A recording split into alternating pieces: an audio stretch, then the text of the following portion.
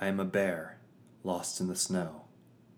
Fur and fangs and fear and failure. Suddenly, 5 sharp knives cut into my head from behind. The fingers of a spectral hand, a fright's hand. It grips my mind, and I am wrenched away from it all. The bear man and his fear, the cold mountain snow. I am myself again, but I left something behind. From Elderblade Productions, this is Echoes of Exezer, Episode 12, Bladefang.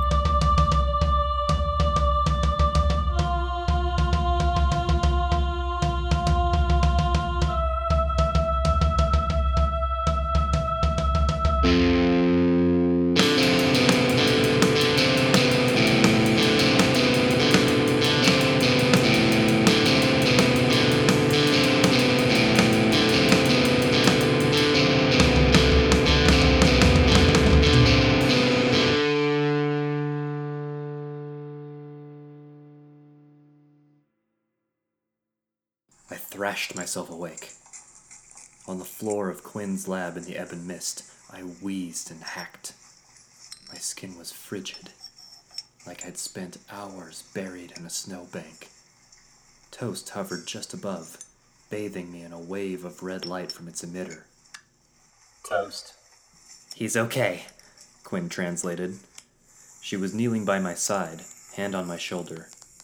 Behind her, Isolde was standing with her back turned. Quinn helped me sit up and put a blanket around my shoulders. How long was I out? An hour. You had me worried. Shivering, I gripped the blanket tighter. I looked to Isolde. "I assume you got all that?" She didn't respond. It was then I noticed she was mumbling to herself. Her hands were outstretched and waving around in small, intricate patterns.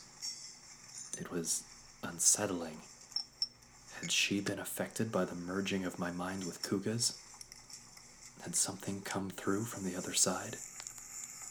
Already I could feel a change within myself, a certain vulnerability. I couldn't place it exactly. A sickly feeling in my stomach, like I'd been talked into giving away something I didn't want to part with. "She's been doing that for a while now," Quinn explained. "She only stopped for a moment to wake you up. I think she's talking to somebody." Weakly, I eased myself into standing. "Isolde," I said. This time, she seemed to hear me. Her hands dropped. The jewels and beads on her antlers jingled breezily as she turned around. Despite her opaque eyes, I could tell she was meeting my gaze. "Vander," she said coolly, "I am relieving you of this case." I shook my head, trying to make sense of her words. "Pardon?" "I've reached out to my other agents. Several are returning shortly from an assignment in Ildeheim. I will send them to Bladefang Mountain to put an end to this threat." I tried to reply, but the words came like molasses. "But after all this, you've done an admirable job, Vander. But we don't know how much Kuga or this Ananias managed to see into your mind. I can't risk them exploiting you, especially after they've already seeded into your dreams." My thoughts flashed as I weighed her words. She had a point. For all I knew, I could be one sleep away from being completely in their control. This Ananias seemed formidable, and Isolde did not appear to be familiar with him. Suppose he found a way to use me to breach the Mist's defenses. But something doesn't track, I thought. I could have understood if Isolde wanted to send me there with backup, or perhaps assign me to a support role. But why relieve me entirely when I am so familiar with the case? I began to think about what I'd seen of Kuga's memories, his most intimate moments, the events leading to his pact with Ananias. What if Kuga had seen the same of me, I wondered. Latent memories, revealed only in the dreamscape. If so, Kuga and Ananias would have access to something very precious, a secret previously known to Isolde alone. They know who I really am. Using all my focus to mask my surprise, I gave Isolde an accepting grimace. Understood. I will await your next assignment. Turn in your effects to Quinn. We'll keep you in your quarters. I will be posting a guard while you sleep, until we're sure this threat is dealt with. I nodded. Isolde flourished her hand in the air, and a pool of shadow enveloped her. She disappeared from the laboratory, leaving Quinn and I alone. Quinn scooped up the reader and made for one of her workbenches. Come on, Vander, she said. I've been working on a device that warms up your hands on the go. It hardly ever explodes. You should try it. Quinn, I said carefully, how long have we been friends? My question stopped Quinn dead in her tracks. Without turning around, she sighed. Oh no. Just listen to me, I said, stepping in front of her. I need to get to that mountain. Vander, it's suicide. Isolde's right about the risks. And even if you survive, there's no telling what she'd do to you. I know. It's stupid, but I have to go. If there's even a remote chance I can learn what happened to me, those I cared about, I have to try. Isolde will never tell me the full truth. Yeah, and that's kind of the point. Quinn brushed past me, setting the reader down on the workbench with a sharp thud. You assume the memories she took away are ones you want back. What if you don't like what you see? What if Isolde's trying to protect you? I don't think... And even if you disagree, it doesn't matter. You made a pact, Vander. If you break your pact, the ones you tried to save will die. I know it sounds insane, but... Quinn, something happened to me in Sunscape. I heard a song, and it caused me to remember a piece of my past. I think there's a loophole, Quinn. I pledged my memories to Isolde, yes, but suppose Kuga saw something in me, something hidden away. What if I can learn who I am without breaking my pact? You're risking everything, Vander, Quinn said. It was the first time I'd heard her snap at me. She walked away from me, running her hands through her hair. Your life, your loved ones' lives, my life on the line if I help you. Did you consider that? Am I that expendable to you? Am I worth the risk? I fell silent. Quinn closed her human eye and took in a deep breath. For a moment we were still, our tension cushioned by the ambient buzzing and bubbling of the lab. I knew what I was asking of her. Quinn was the closest thing I had to a friend in this new life of mine. But she'd been Isolde's ally for centuries, and of her own accord. Rarely does that happen without some kind of bond, some deep personal investment. She had her own well-being to consider, before indulging my selfish quest. Damn it, Vander, I thought. How many lives are you going to ruin before it's all over? Please, Quinn, I whispered. It's eating a hole inside of me. I'm going mad. I don't care what it is. I just need to know what brought me here. Even if I did help, Quinn said softly, Isolde's not going to let you use the mist doors. Not until we're sure you won't be possessed by Ananias. Maybe we don't need them, I said. From my bag, I retrieved the focus gems Obsidian gave me. I held them out to Quinn in an open palm. Her eyes flared in awe, and with hawk-like intensity she studied them. By the 5, she breathed. Where in the pit did you... A friend, I said simply. Look, 2 of them are empty. If there's some way we can charge them with the mist's power, then you might be able to open a remote portal, Quinn finished. We met eyes. There was intrigue in Quinn's face, even a hint of excitement. But it was muted with apprehension, the knowledge that a line was about to be crossed. This is on you, Vondair, she said, her voice shaky. If Isolde asks, it is just another project I'm looking into. I've put too much into this life to risk it. I won't hesitate to point fingers. I nodded. She took the focus gems from me. As she did, her hand rested on mine a moment, then squeezed warmly. Though her voice quivered, her grip did not. I placed my hand over hers. Thank you, Quinn. Don't thank me yet. Now give me your effects and get to your quarters. I'll signal when I'm ready. I gave her the phantom ring and the raven dust. Without another word, I made for the lab's exit, trying to ignore the sinking feeling in my stomach. This will not end well for someone, I thought. I prayed to every god I could name that someone would just be me.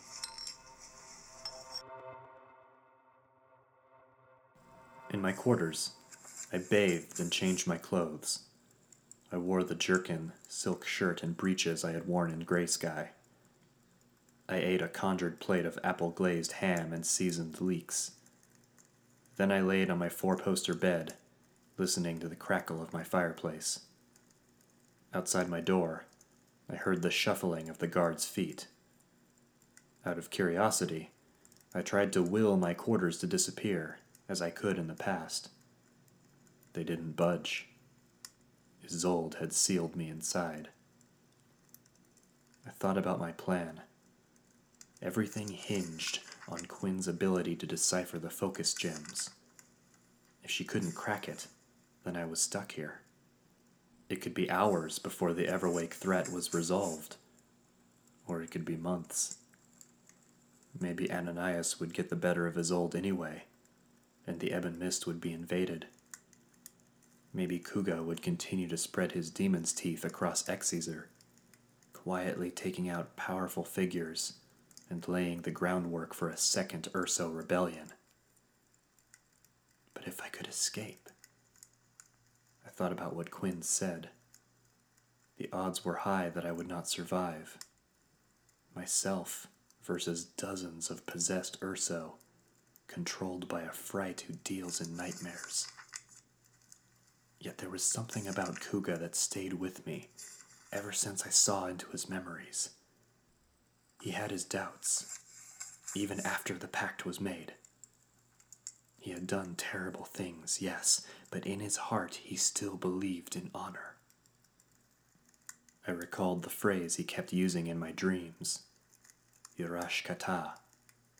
Closed eyes are always lost. Was it a cry for help? Having seen into my mind as I had his, would there be a spark of empathy in him? Could he be turned against his master's wishes? A knock on my door pulled me from my thoughts. I rose from the bed and opened the door. The guard faced me. His face was glamored by the mist, and I could not remember his features. Isolde did not like her agents knowing more than they needed to about each other. "You have a visitor," the guard said. Over his shoulder, I saw a toast floating tranquilly. The metal orb glided past the guard into my quarters. "Lady Quinn informed us of your condition," the guard continued. "Said she might need to perform some tests." Toast. Toast agreed. Trying not to smile, I waved at the guard. Much obliged. I shut the door. Toast bobbed through the air over to my bed. To my surprise, a small hatch opened up on the lower half of the orb. I grinned. as several familiar items fell out of the hatch onto the bed. The phantom ring, the raven dust, the focus gems. The two previously empty gems now glowed with a swirling black light. Among the items was a folded square of parchment. I picked it up and opened it. Quinn's handwriting was instantly recognizable. It read, "Vondair. It took some doing, but I think I've got it. The gems react to mental command. The shadow gems should have enough charge for one trip apiece. Make sure you have your destination pictured firmly. I can't guarantee what'll happen if you don't. Also, I overheard Isolde talking to one of her agents. If you see Ananias, pay attention to Corin, that big suit of armor protecting him. It doesn't seem to stray far from him. There might be a reason. Destroy this letter after you read it. And Vondair, please be careful. Yours, Quinn. P.S. Tweaked the phantom ring a bit. While you wear it, think about your thick skull and see what happens." Snorting, I tossed the letter into the fireplace. As it curled and blackened in the hearth, I put on the phantom ring. I closed my eyes and thought about how I had a thick skull. I felt a swirl of mist congeal over my entire body. Opening my eyes, I saw I was covered in a full suit of scale armor. The scales looked like flecks of polished jet, and the armor as a whole felt completely weightless, though I noted my movement was still restricted. Dismissing the armor, I put on my traveling boots and cloak. I put the raven dust and focus gems in a leather pouch on my belt. I turned to face Toast, whose unblinking red lens watched me with rapt attention. "You're all right, Toast," I said. "Give Quinn my thanks," Toast. said the orb, dipping down and up in what seemed like a pantomimed head nod. I opened the door to let Toast out. Shutting it again, I went to the center of my room and took out one of the shadow gems. Closing my right hand around it, I shut my eyes and tried to picture where I needed to go. First, I thought of the cave I'd seen in Kuga's memory, where he'd first met Ananias. I pictured the rectangular hall, with the high obsidian walls and ceiling, the black and gold altar. A jolt pierced my right hand, coursing through my body. I froze and felt suddenly numb and distant to the sensations of the room around me. I watched the room begin to swirl away into a tunnel of shadows. Suddenly, in my mind's eye, I saw a tall, lithe figure entering, unbidden, into the obsidian hall. He gave a wide, oppressive smile, his chipped glass eye glinting. He stretched a bony hand towards me, and all at once the room around him darkened. His eyes hollowed out, his face withered, and I heard a high-pitched scream through a vacuum. Instinctively, I reeled back. "Ah!" I yelled, collapsing to the floor. The vision was gone. My senses returned, and I found myself still in my room. The focus gem was still in my hand. Ananias must be there, I thought, catching my breath. He's blocking my entry. Another knock on the door. "Mr. Vondair?" came the guard's voice. "Is everything all right?" Fine," I hollered. "Just tripped over the rug." It was far from my best lie. After a moment, though, the guard replied, "Right then. Just let me know if you need anything." "Of course," I said. "Thank you." I stood up, rolling the gem in my palm. Where else could I go, I wondered. I thought about Miss Liger's recording. The cave opening with the falls, where the possessed Urso were unpacking crates of demon's teeth. From what I remembered, that area seemed fairly high up on the mountain. What's more, Those bears were still asleep. Controlled, yes, but perhaps unaware of their surroundings. There was a chance I could sneak by unnoticed and work my way higher up the mountain. Steeling myself with a deep breath, I closed my hand over the focus gem again.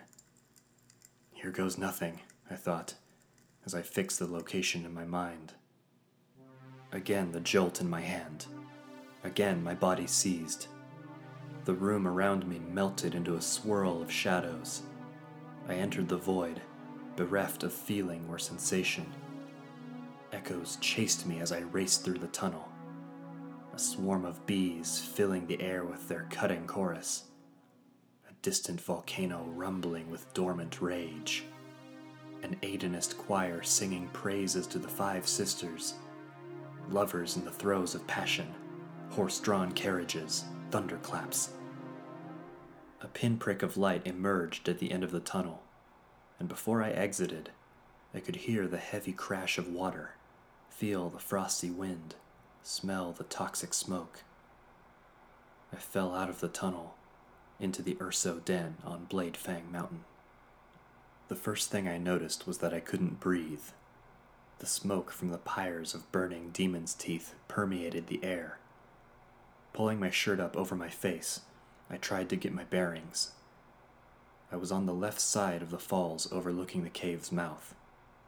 Dozens of crates lined the walls, with just as many sleepwalking Urso unloading the contents onto carriages and wheelbarrows. Almost immediately, an Urso stepped into my line of sight. I started, then relaxed.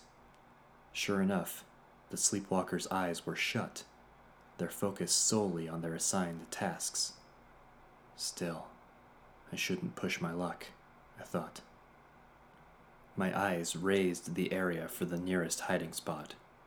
I found one, an empty crate discarded in the corner of the cave.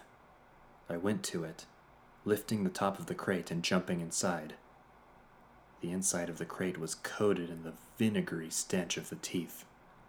I did my best to breathe as little as possible. I didn't know how much of the fumes it would take to put me under, but I wasn't keen on finding out. I opened the crate's lid a crack and examined the rest of the space. I noted something I hadn't seen before in Miss Liger's recording. On the rim of the cave's mouth, the Urso had built a large elevator leading to various levels of the mountain.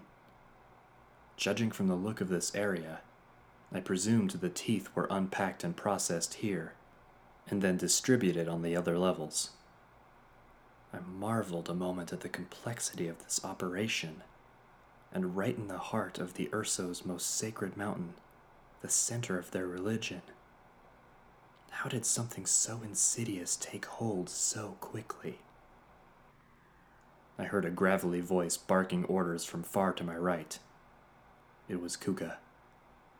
He was watching the operation from a platform above the waters, the same platform where Miss Liger had stood. I watched him descend the steps onto the opposite side of the falls to inspect a batch of the teeth one of his fellow Urso were transporting. While he was distracted, I stepped out of the crate and picked up its lid. I made my way to the steps leading up to the platform, eyeing the surrounding Urso. They all seemed as entranced by their work as they did in Miss Liger's recording. As I crested the platform, I began to hear Kuga's voice rise above the rolling waters below. "This batch is wilted. He snarled at the Urso transporting the crate. It won't burn properly. Throw it in the falls." The Urso obeyed, and they both turned towards the falls. I reached the other side of the platform and crouched down low, propping the lid up against the cave wall to obscure myself. I peeked around the corner of the lid. While the other Urso performed his duties, Kuga continued on towards the lift. He stepped inside the lift's cab, signaling for someone above him to activate the pulley system. The lift gave a creaking groan as it started to ascend. Abandoning the lid, I ran towards the lift. The spellbound Urso took no notice of me as I closed in on the slowly rising cab. Before it could get too high, I leapt up and seized a metal rung underneath the cab. Breathing deeply, I held on as the cab rose through the shaft, willing myself not to look down. I felt the ice wind nip at my face, frosting my hands as they gripped the cold metal. It wasn't long before my arms began to protest. The smoke from the cave had gotten to me, and I soon felt that I was having to try too hard to catch my breath. The cab rose at a plodding pace. It was only then that I remembered Bladefang being one of the highest mountains in Exezer. How many levels were on this mountain, and how far apart were they? Please tell me this doesn't go all the way to the top. My right hand slipped off the rung. My left grip tightened in response, and my entire left arm screamed in agony. I grit my teeth, willing myself not to let go. Summoning strength from deep within, I hoisted my right arm back up and regained purchase on the rung. The shaft rattled and shook, buffeted by the wild mountain wind. I felt nauseous, dizzy. My teeth chattered, my lungs heaved. I didn't know how much more I could take. Blissfully, the lift came to a stop. The cab jolted as it locked into place, and my body flailed with it. Above me, I heard Kuga step off the cab's platform and start up a trail. I listened for other bodies above me. I heard the shuffling of feet, but no words. More sleepwalkers, I hoped. Inspecting the shaft, I noted the wooden paneling was shoddily reinforced. Product of hasty construction, I guessed. I curled my arms and brought my head closer to the bottom of the cab. With a lurch of my torso, I pushed off from the metal rung and kicked at the shaft's paneling. With a couple kicks, one of the panels snapped off and fell away. I reached outward and took hold of one of the shaft's remaining panels, climbing out onto the exterior of the lift. Immediately, I felt the panels quivering under the added weight. As the snow blanketed my eyes, I attempted to climb up and around the shaft onto the cab's platform. Suddenly, one of the wooden panels snapped off. I reeled back, summoned a phantom dagger, and plunged it into the side of the shaft for support. I stabilized. Taking a moment to thank the gods, I completed the maneuver and landed inside the lift's cab. While my entire body burned from exhaustion, I took in my new surroundings. The lift operator, another sleepwalker, followed Kuga up a paved mountain path. The path led up to a large temple-like structure, resting on a flat precipice on the side of the mountain. It was built to look like a cave, a dome-like ivory exterior with jagged stone-like points jutting out. The entrance was carved to look like a bear's roaring face. Kuga and his thrall were entering the bear's mouth. I raced up the path after them. Inside the temple, there was a large, circular chamber with a reflecting pool in the center. A fire burned in a kiln underneath the pool to keep it from freezing over. A skylight hung at the highest point of the dome, shining light over the water. Laying next to the pool was an ornate steel war axe with a treated leather-wrapped handle. Underneath the pool were dozens of pits, each full of slumbering Urso. Chimes of brass and wood sang in the breeze. Incense poured through small vents in each pit. The bears did not appear to be in pain or imprisoned. In fact, these Urso seemed more at peace than any I had ever seen. Kuga crossed the edge of the reflecting pool. He gripped the edges of the basin and peered into the water. His thrall descended into one of the pits, where he promptly laid down to sleep. I stood at the temple's opening, watching Kuga for a time. It was a painterly moment. Two foes, joined only by a shared dream.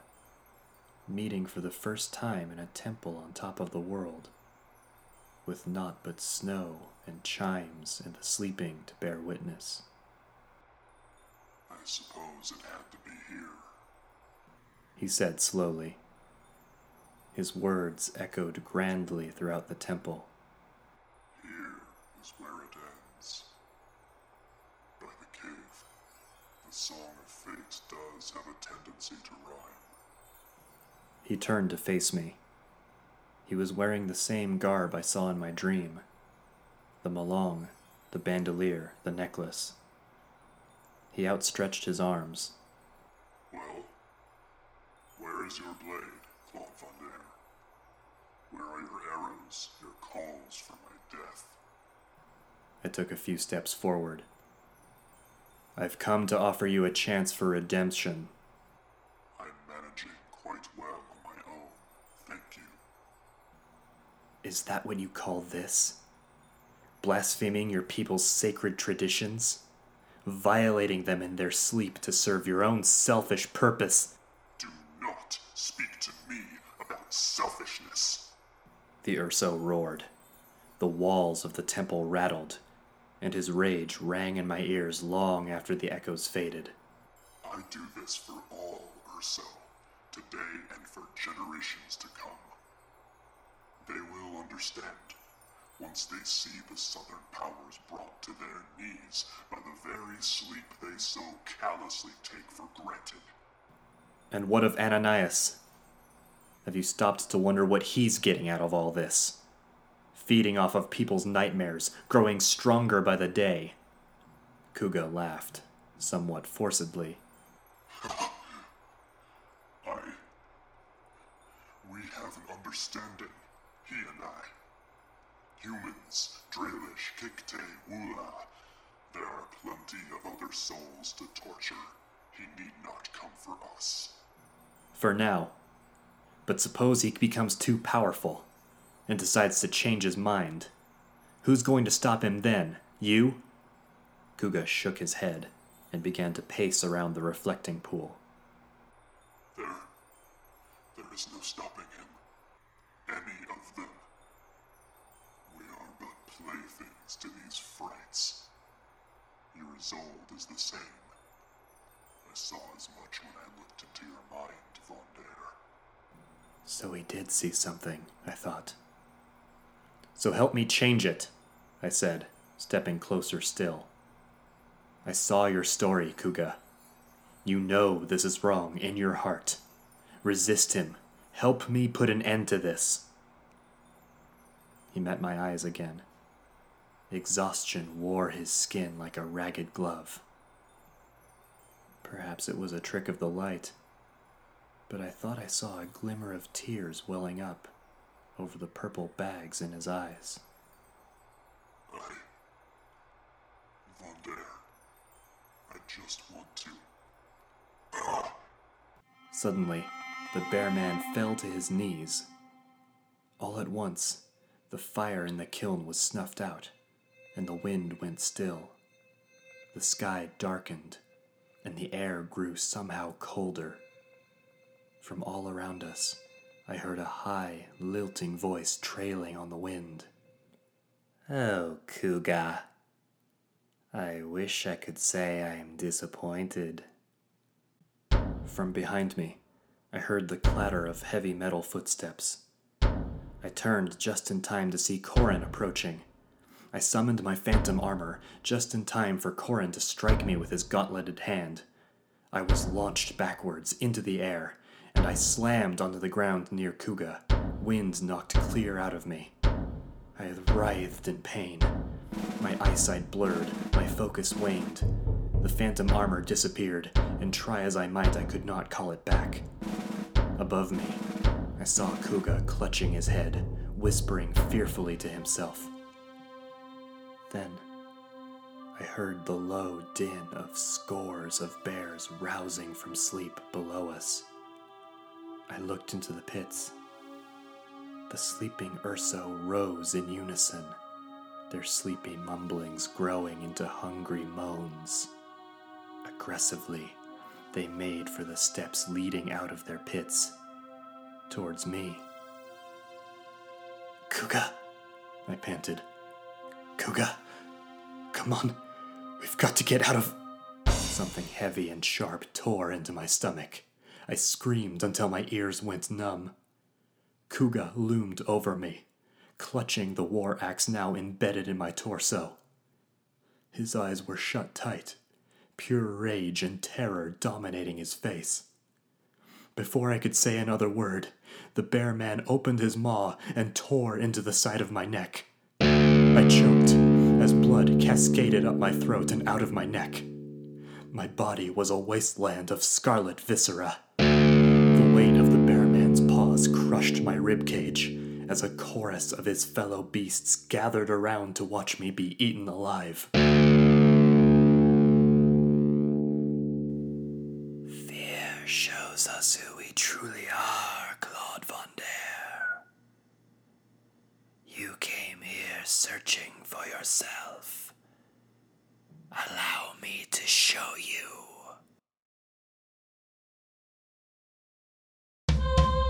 Echoes of Exezer is written, produced, and performed by Nick Walker. Sound effects courtesy of GarageBand, freesound.org, and Sword Coast Soundscapes on YouTube. Link in the description. Questions, comments, email us at echoesofexezer@gmail.com.